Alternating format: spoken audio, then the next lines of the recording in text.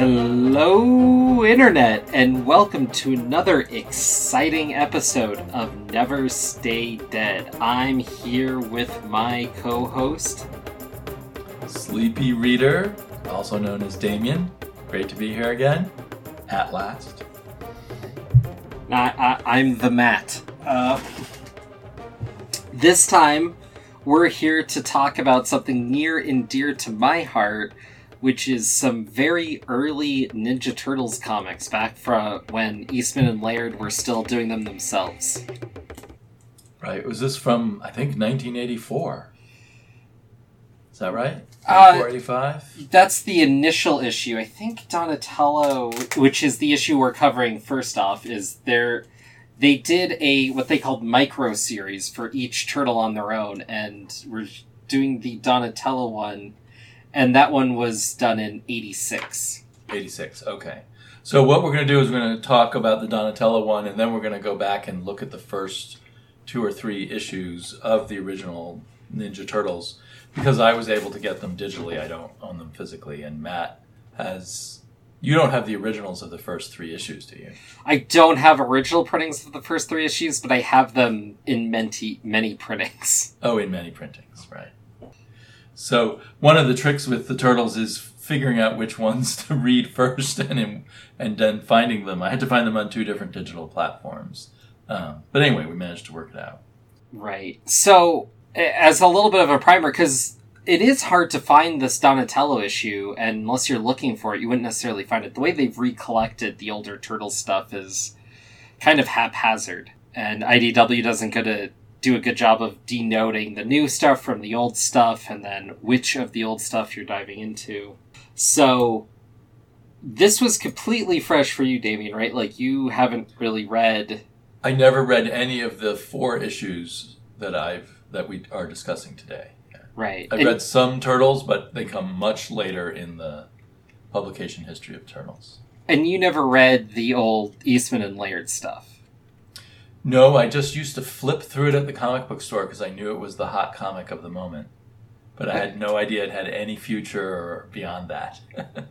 That's fair. So, this Donatello issue was written when Jack Kirby had passed and they wanted to do something of a tribute. And what's interesting to me is I just got to listen to Kevin Eastman at a convention I went to. And it seemed like there was more connection over Jack Kirby than Frank Miller, which is different than the way most people talk about it because of the first issue of Turtles connecting to Daredevil, and there being more in that issue that is Frank Miller. But when they met initially, there was some signed piece of work Laird had from Kirby, and Eastman saw that, and that's what sparked their initial conversation, was over a Kirby piece. And there's something about just the Ninja Turtles, the way they look, the way that they are, that does feel Kirby-esque to me more generally. Just, these crazy creatures with particular but humanistic traits in a way that feels more... You could see it inspired by Kamandi, perhaps. Right. Both the Turtles and the rat, what's his name? Splinter. Both could have been characters in Kamandi easily. And Eastman was even talking about that, how Kamandi was one of his favorite books and definitely played an influence. It's just the high concept of the first issue of the Turtles was referencing a lot of Frank Miller, even if that wasn't their deep influences. It was one of the hot books in the years previous to them putting out that first issue, I think. And that first issue was a total gag thing, and it was a gag for the moment when Daredevil was hot, so... Right. And Splinter instead of stick, and the foot instead of the hand. Right. And somewhere in there, isn't there a character who gets hit by a canister of radioactive material, which is from the Daredevil origin also. So there's those things. But I can see what you mean, and particularly by starting with the Donatello issue here, it's clear the love for Kirby and Kirby's work is super deep with the original creators, Eastman and Laird. Right. I'm confused. So some other people may be ignorant as I am. Did they both draw? Yes, though how that worked out, I don't fully understand. So was it... Do you think it was like one was slightly more of a penciler, but they both did penciling and then they both did inking, or? My understanding is there was a bit more passing back and forth, and you can almost see it as you flip through the pages. The way that the turtles rendered is different. The way certain characters are drawn becomes slightly different, but I feel like they both touched inks or pencils on any given image here. But I could be completely wrong. I don't know that. And of course, another aspect, just from the few issues I've read, is that they're rapidly evolving as young artists would do. So the Donatello issue has quite a... The figures are stronger and more solid than, say, the first issue from 2 years before of the Turtles. Right. Well, even... we should get I'm here. Looking at a color one for Donatello, so that may also skew my way of viewing it. Right. There's a pretty drastic jump in the art between the first and second issue of the Ninja Turtles as well, though. Right. And I also noticed... I guess we should get back to this. I also noticed a big change in the layouts between issue 1 and 2. Yeah.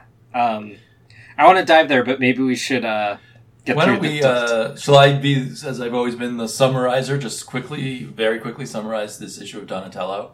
Oh, and sure. Then we can dive in on discussing it. It's a very simple issue where, I guess Donatello's the one who's good at fixing things, so they send him down into the basement to fix the hot water problem. And instead he finds an artist down there named Kirby and discovers all these weird creatures who attack him and then disappear.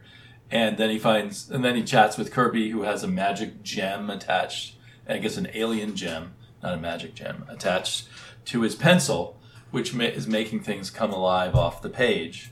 And one of the things that came alive is some weird Kirby device, Jack Kirby looking device, that allows you to a portal into some other dimension. And in that dimension, all the weird characters that he's drawn are there fighting the local natives. And so Kirby and Donatello together help defeat Kirby's creations and save the natives.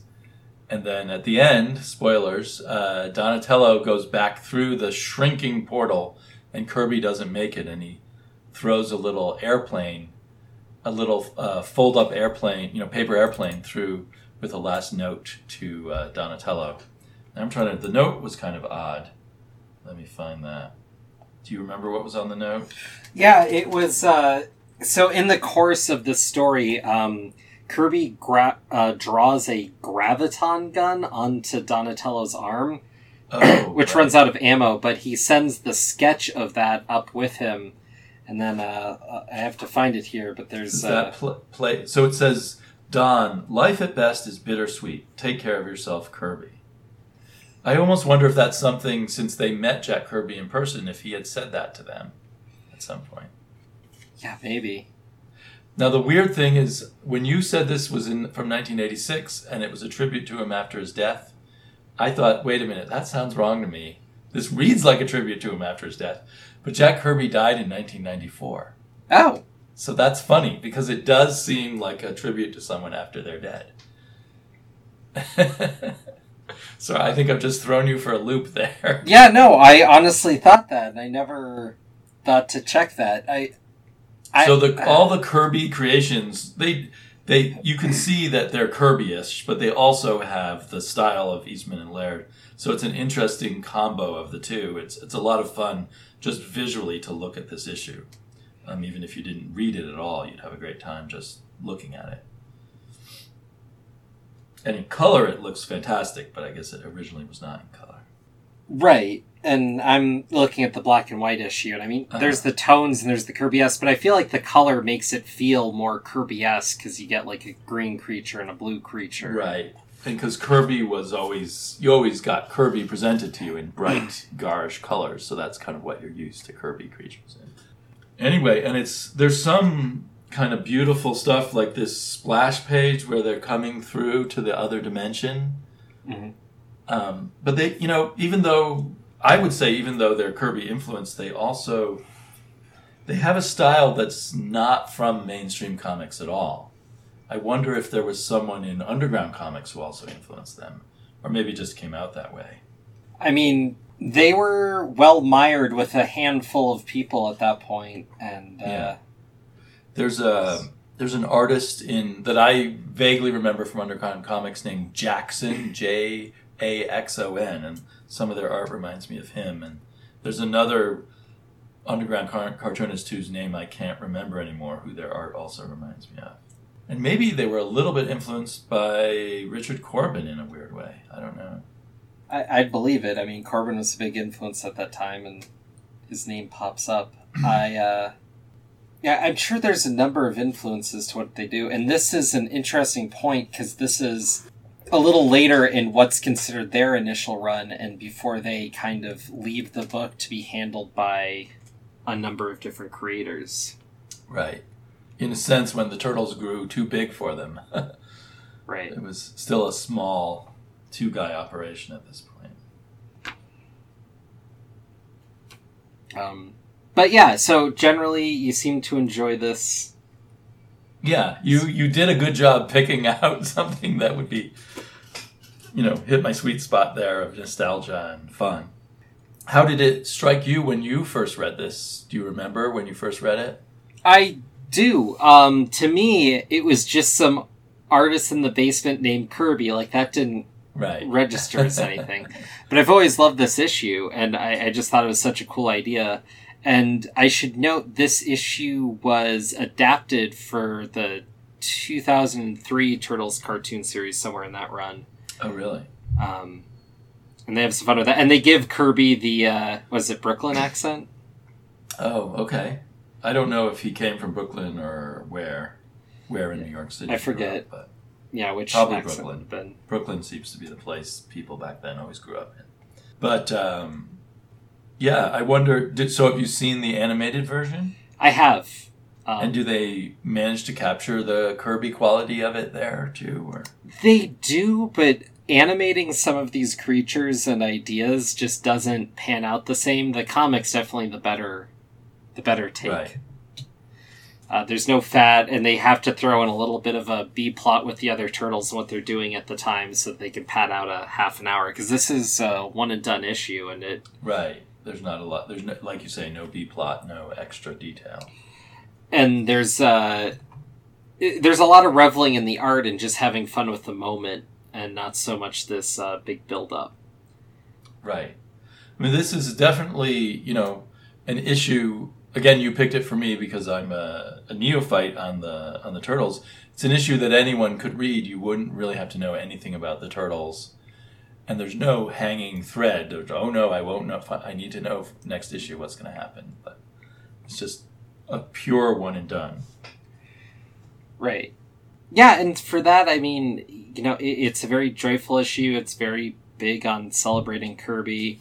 But I don't know if there's too much to chew on here. I guess the only other thing I can think of is at the end of the issue, there's a little moment between Raph and Don. Raph asks, what happened with the shower-wise guy, basically, and Don just shoots him a look and gets him to back off for a moment.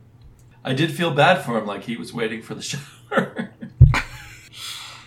Yeah, well, for a guy who lives in the sewer, I don't know how much it really matters. Yeah. I wonder, though, now I'd love to hear, since it wasn't before his death, after his death, it was such a cool touch to have him throw a paper airplane with a note to Donatello. But did they ever, go back to that dimension? And you could almost imagine they'll see Kirby again. To my knowledge, I haven't read everything, but I don't think they ever do. And so also this idea of the alien gem that makes things come true, that doesn't ever reoccur either. Not really, no. I mean, this is very much a self-contained thing, which is funny because they take a lot of weird things and carry them forward later, but this was one thing I think they just let sit. Right. I mean, if you think in terms of, if we're talking about influence, that you have Jack Kirby in your basement, in your subconscious, and then, you go off on a dream adventure with him, which most Jack Kirby comics were like a dream adventure, and then he passes the torch on to you and disappears into the dream. it's very much sort of giving a high five to your influences, but also then moving on from them in a way. Right. With the blessing of, and Kirby, of course, did not want people to be his imitators. So the fact that the Turtles don't carry their Kirby influence very heavily would probably, or the original creators of the Turtles, would probably be preferable to Jack Kirby than someone who just imitates his style, like, say, Keith Geffen or at times Rich Buckler and those people. Right. Yeah, no, and I mean, this issue, they lean on it more because they're... Right. They're literally doing Kirby creatures and Kirby science tech. Right. He literally drew them into the story. It's such a crazy hook, it's pretty fascinating. Kirby things look so good, there's always a part of me that why didn't they use more Kirby creatures in other issues? But I think it's good that they go their own way. Well, and it's funny, too, because you can see some influence with the... it's basically right past where you read on the regular stuff, but once you introduce the Triceratons and the Fugitoid and whatnot, you can see more of that there, but it is still their own deal. Well, that's cool. Yeah, I mean, it's interesting in general to talk a comic book that, back when I just flipped through the pages and didn't buy it, looked like something that was just about other comics and wasn't about itself at all. On the surface, that's what I thought it was. That it turns out to be something that carries its influences in a good way rather than being overpowered by them or anything like that.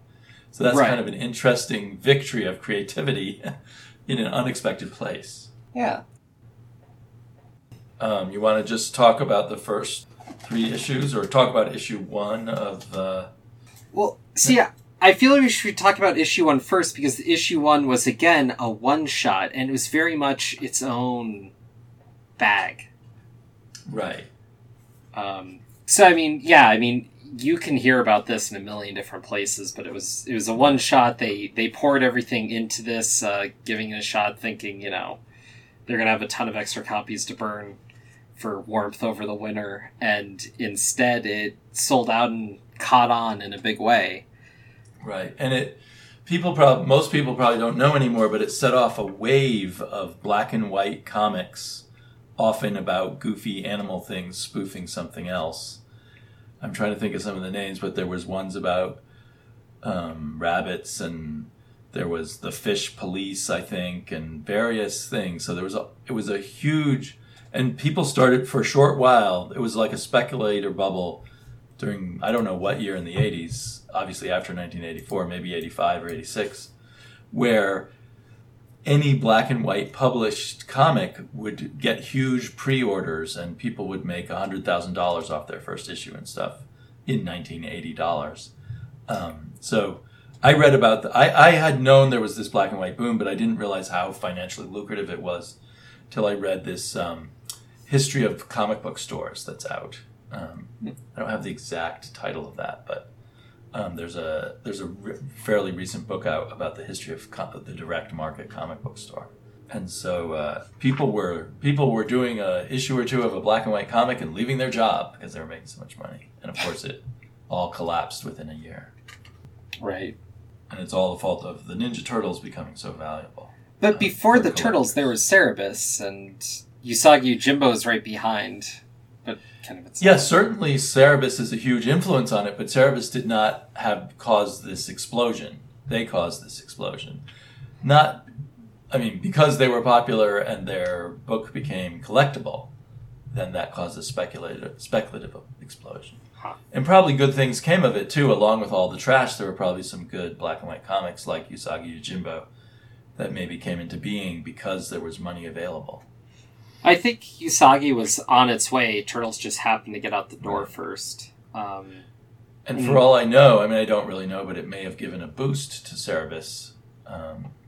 Well, yeah, and there was a Cerebus Turtles team up pretty early into the Turtles. Oh, was there? It's actually one of the harder ones to get. Yeah. And you can't help but wonder that all of this stuff, everything feeds into the next thing, so it probably fed into the next wave of artists who became hot and formed Image Comics and all that speculative bubble. Right. Well, I mean, this is a pretty big thing in that, it's not Marvel, it's not DC. These are just some guys trying to make some comics and striking it big. So summarizing issue 1 of the original Ninja Turtles is a bit harder. It's this convoluted origin story involving Splinter and how he would imitate his master. He was a pet rat of a kung fu master. And then there was Shredder? Or Oroku Saki. So there was a whole thing of a revenge thing between the kung fu master and Shredder, and then that was passed on to Splinter, the pet rat, who becomes slightly evolved because of radiation that also turns these baby turtles into overly intelligent turtles that he trains from babyhood to be ninja masters. Right. And then they ultimately have to get revenge against they've raised their entire life to get revenge against Shredder, I guess, and ultimately they get revenge against Shredder. It takes all 4 of them fighting together, right, to kill Shredder, and that's the trick. Right. So it's even though there's reference to the Teenage Mutants, it's much more a take on that whole Frank Miller stick in the hand stuff. Right. But even there, beyond those names and concepts, it's almost like some weird B-movie, horror movie almost, only it's done goofy. Right, and the turtles don't really have personalities in here. They're all part of their well-oiled machine, and they're all kind of dour and straight. But drawn to look totally goofy. So the humor is only the difference between the seriousness of the story and the goofy look of the characters, right? Right. There's no other humor in it that I could tell. Well, I think part of the joke might have played better at the time because, I mean, this is a point where Marvel and DC were taking themselves so seriously despite the fact that they're built on all this goofy stuff, and to just not have that legacy and to just start there, I think resonated in a way that... Yeah, the super seriousness was what was kind of popular in comics at that time, even though they hadn't reached the age of grimness yet, or the dark age of comics, but it really was already building up. Right. So they were kind of an antidote there. It's hard to tell fully what the creators' intentions were, and maybe they didn't know themselves, of whether they were doing something funny or serious. They knew it was goofy as heck, and that was a lot of what Eastman was saying, is they came up with the most ridiculous thing they could think of, and then the more they drilled in on it, the more like, there's something here, It was just a fun look. It was a creative idea, and it just carried through.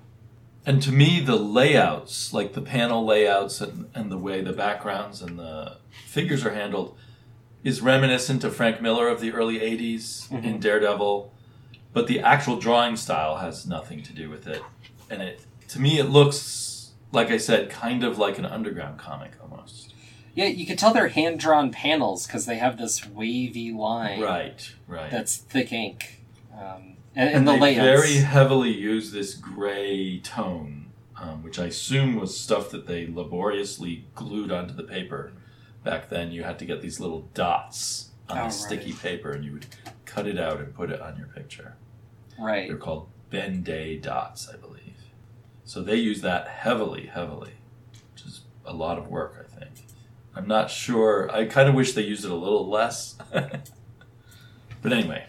But there's definitely this look to the Turtles. And then the second you jump to the second issue, it's a dramatic shift. Agreed. Let me get to the second issue. And in the second issue, the Turtles are developing more personality pretty quickly. Right. You can kind of tell which one's supposed to be a Donatello or a Raphael pretty quickly.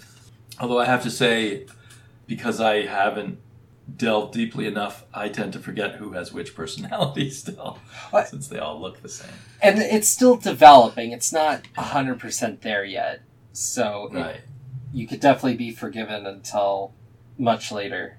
Yeah. And they aren't using Frank Miller layouts anymore, and it's more just looks like a more standard comic book layout, maybe more the layout you'd see in a underground comic in a sense, because there's more panels per page than in a Marvel or DC comic often. But And we quickly expand out the cast. The turtles are tooling around and watching some TV, and then they hear about these experimental mousers, and then there's Baxter Stockman and April O'Neil introduced just right in the same breath. And April O'Neil, I know, becomes a major part of their story, but does this Baxter guy keep showing up, or? He does, though not nearly as frequently, but he's a component to a lot of the turtles going forward. He's the second big bad. So. If I didn't already know who April was, I would have thought she wasn't going to appear for more than a few pages, so it's interesting how she ends up kind of becoming such a big part of the story. And she does kind of disappear for a while early on. Oh, does she? Okay. So maybe they didn't realize that early on how much they wanted to have her as part of the story. I think the connection to humanity is interesting, but they go way out very quickly. And so, yeah, April isn't there, and they go to Dimension X. Oh, okay. I didn't know they went to Dimension X. I love the splash page where she first meets them. It's very funny, and yet it's drawn so serious at the same time. It's an even better take on that funny versus serious than in the first issue. She meets them down the sewer, and they're holding a dead mouser. Mm-hmm. The mousers are robots that this guy Baxter creates to kill all rats in New York City, but he's secretly going to use them to blackmail New York City. He'll destroy buildings with them unless New York City pays him lots of money. Right. Sorry, yeah, that's right. I am trying to remember, because I've known what a mouser was since before I could read, so I never really thought to question it. Do the mousers return then? They're part of the early cartoon, which is where I first saw the turtles, definitely, and yeah. Like many things, I was first introduced to these characters through the cartoons and not the comics. And then carried through. Oh, okay. So by the time you read the comics, all of these characters in a slightly different form were familiar to you. Right. And by the time I read these comics, I had read other comics where they were more developed, because it took more effort to get a lot of these earlier issues, one form or another, since they weren't so easily found in reprints. So do you think, when you first read the early issues, do you think you were disappointed by them, or did they seem richer to you because you already knew all the future of these characters?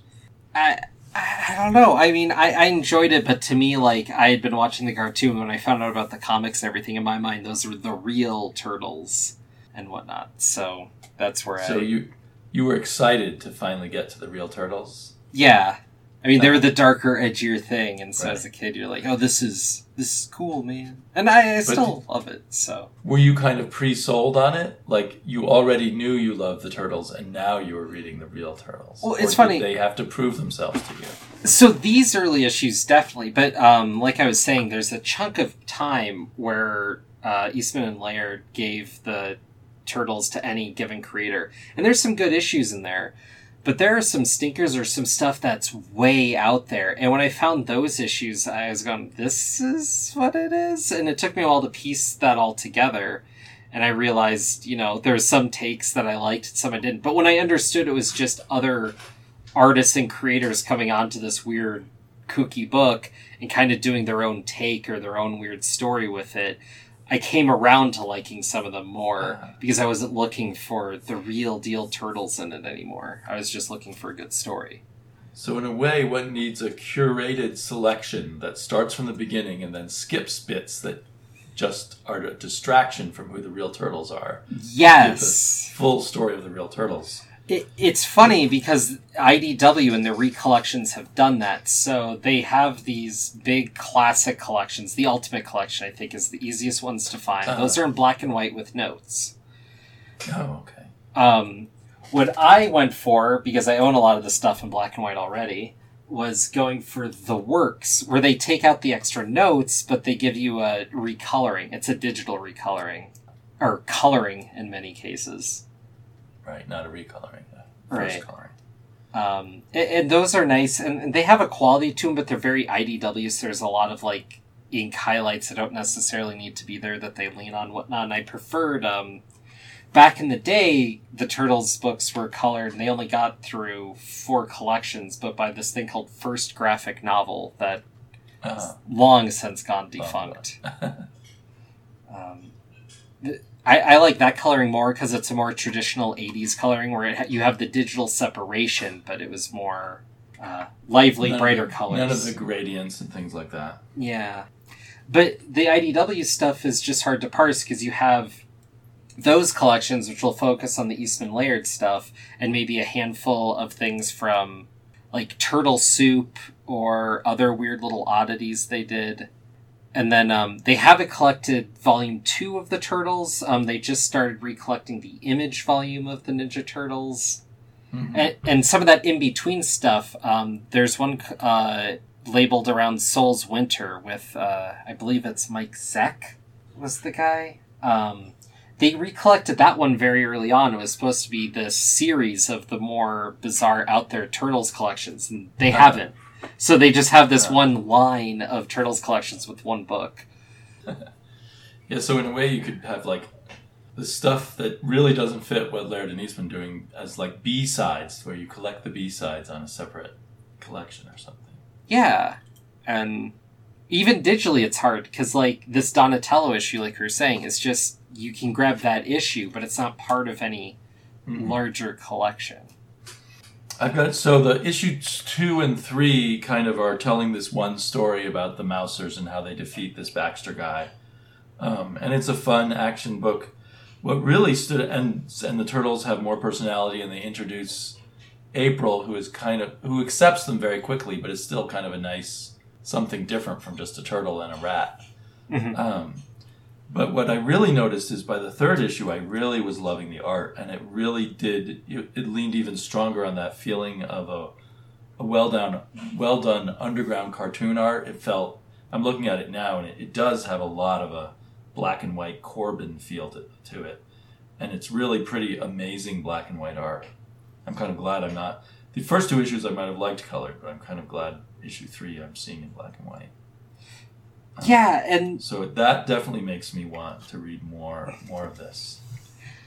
And that's some of the charm of this early Turtle stuff, is like reading early Strangers in Paradise or early Cerebus or something. You're watching these artists grow as they go through the book, and it almost feels like an element to the story, and gives it a little more charm when you return to it or look at other things. And we're starting to get this feeling of a story that's going to go on a long time with lots of threads. So Splinter's been separated from the group, and there's this incredible splash page at the end. I don't know. I guess can I give it away or whatever? But the people who are controlling, what is the company? Anyway, they're these horror alien creatures inside of human bodies that's drawn in a really intense way. And definitely totally underground horror comic vibe at that point. You would not have seen anything like this in a mainstream comic in 1986 or 84. Which probably is not something you would have been aware of. But if I had read this back then, I would have... That's something I'm wondering about too now that you bring that up, is, I mean, the Turtles weren't flying with the code. So they were allowed to do stuff when Marvel and DC weren't. So I wonder if that's part of the appeal too, is this is, underground, dark, edgy, in a way that I hadn't considered that before. I mean, I knew the Turtles were supposed to be darker and edgier, but... If I had picked up this 3rd issue back in the day, in the mid-'80s when I was in comic book stores, and didn't know that didn't have this preconceived notion that it was just this simple spoof on other comics, I would have gone, wow, I've discovered this really cool underground comic that's not like anything else. But anyway, unfortunately, I did not. I mean, it's understandable. It's an odd take. And part of the reason I'm able to gravitate to that is I didn't get very far, but I started reading Elephant Man. When I first saw it, I was like, oh, what a weird goof. What a silly thing. And then I was like, well, this is probably like how people felt about the Turtles if they didn't grow up with them. I have never read Elephant Men yet. And now I'm intimidated because there's so many issues of it out there. But. Right. And I kind of got intimidated myself, but I read through a few and it was enjoyable. It was a very dense read. Do you know if that's something you need to read from the beginning, or can you just pick it up? I don't know. most people listening probably haven't even heard of Elf. I've just sort of seen it on and off. It must hardly sell at all. But now it's going to be one of those Amazon originals or Comixology originals. So that must mean maybe it's sold well in book form or something. Right. Or maybe they see some quality in it and think the little different highlight it will pop through. Or they got conned by the person writing it into thinking it was a successful comic that they could move into the Amazon. Anyway, it's kept going for, 100 issues or something. I don't know how far Elephant Man has gotten, but it's had a very long run. So someone's been buying it. So it's funny now that I'm thinking about it, in comparison to, say, Cerebus or something, part of the appeal of the Turtles is that it's a lighter, more action-oriented, take in the art, have a fun ride kind of story. Right. And for that, I'm looking at it now and realizing there might be a little less to dive into. But I got a thrill reading through these again and seeing that they held up once again after not reading them for a few years. Well, not everything we read do we have to have deep thoughts about, but I'm really glad I read it. And I do, because I've known your passion for the Turtles and a few other things over the years. I just do always wonder do you think the Turtles had some intrinsic quality to them that hooked into your psyche and remain a permanent thing that you always like? Or do you think it's just because they continue to have good comics, if you see what I'm saying? Oh, well, I love the cartoon as a kid, and that stuck with me. But, they were also my first exposure to the four humors and that idea. Uh-huh. And so, later on, I definitely fell out of love with the Turtles for a while back when they were publishing Volume 4, and I picked up a few issues, and I didn't particularly like it. And Volume 4 is basically lost to time. You can't find it anymore.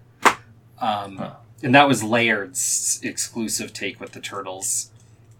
Okay. I kind of didn't like it, but it caused me to revisit and finish collecting a lot of the older Turtles books when they weren't a hot item.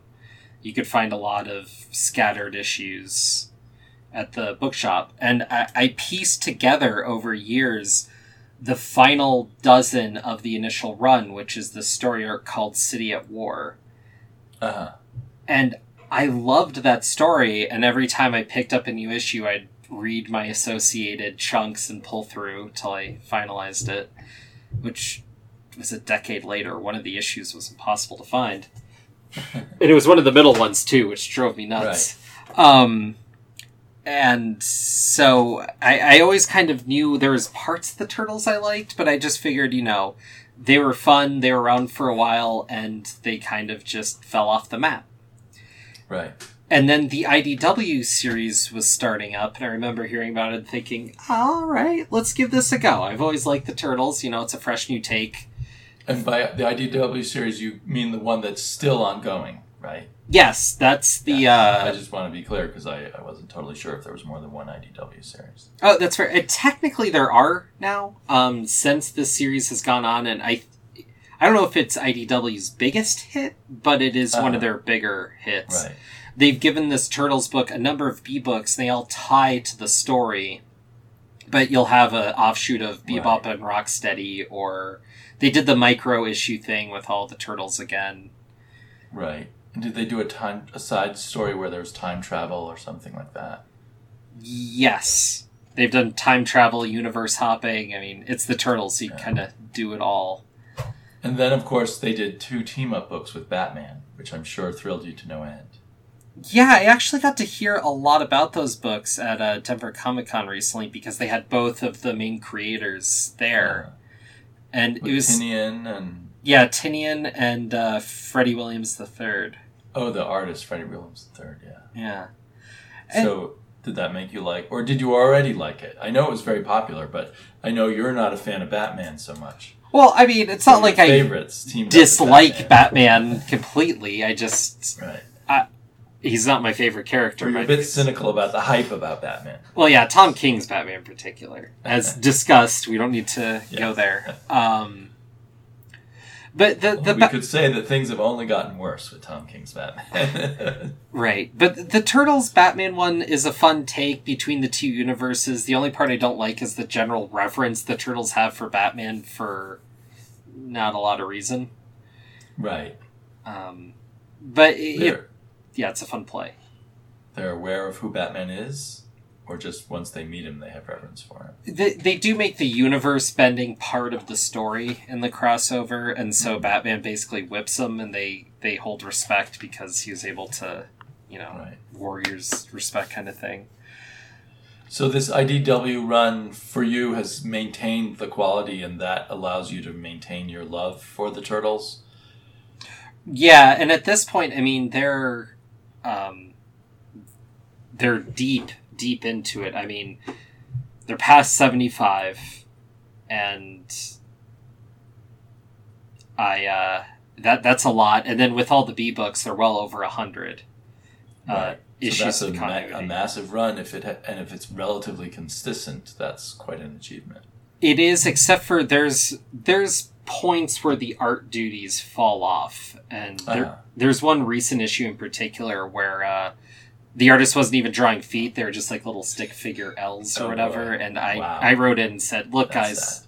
You guys play with art and let different artists come on, and that's great. But this was not there. Maybe that was the sign of using a cheaper artist to save money or something. Who knows? I mean, they do... They've had some very good artists on it. Right. They have different styles. Like, they really let the artists go out there. But sometimes I think when you go too far down the experimentation hole, you let things slide that need to be held up to.